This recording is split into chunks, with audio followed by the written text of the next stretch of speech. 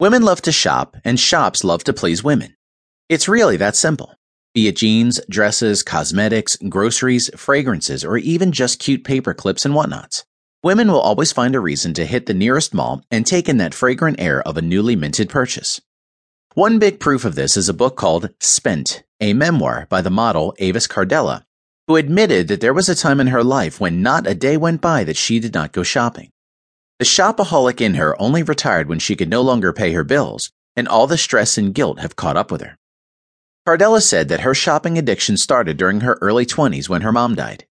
She did not know how to go forth in life because she felt like she lost her anchor, and she really did not know how to let the stress out. So she went shopping instead and found the routine to be therapeutic. She also said that shopping reminded her of her mom because they used to go shopping together.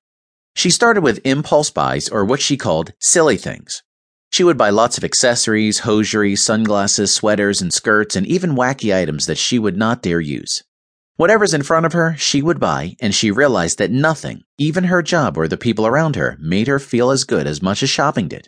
The routine went on for years until she hit 40 and realized that she was growing old without much of a concrete plan in life, and she felt like a loser.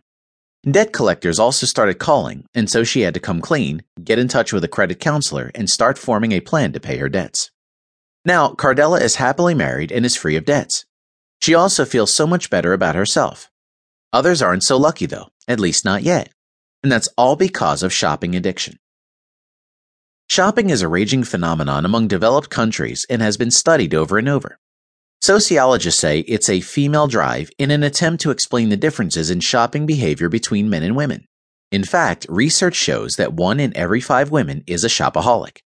It was said that the same obsession of men over sports can be linked to the way women go crazy on Black Friday sales or on mall openings.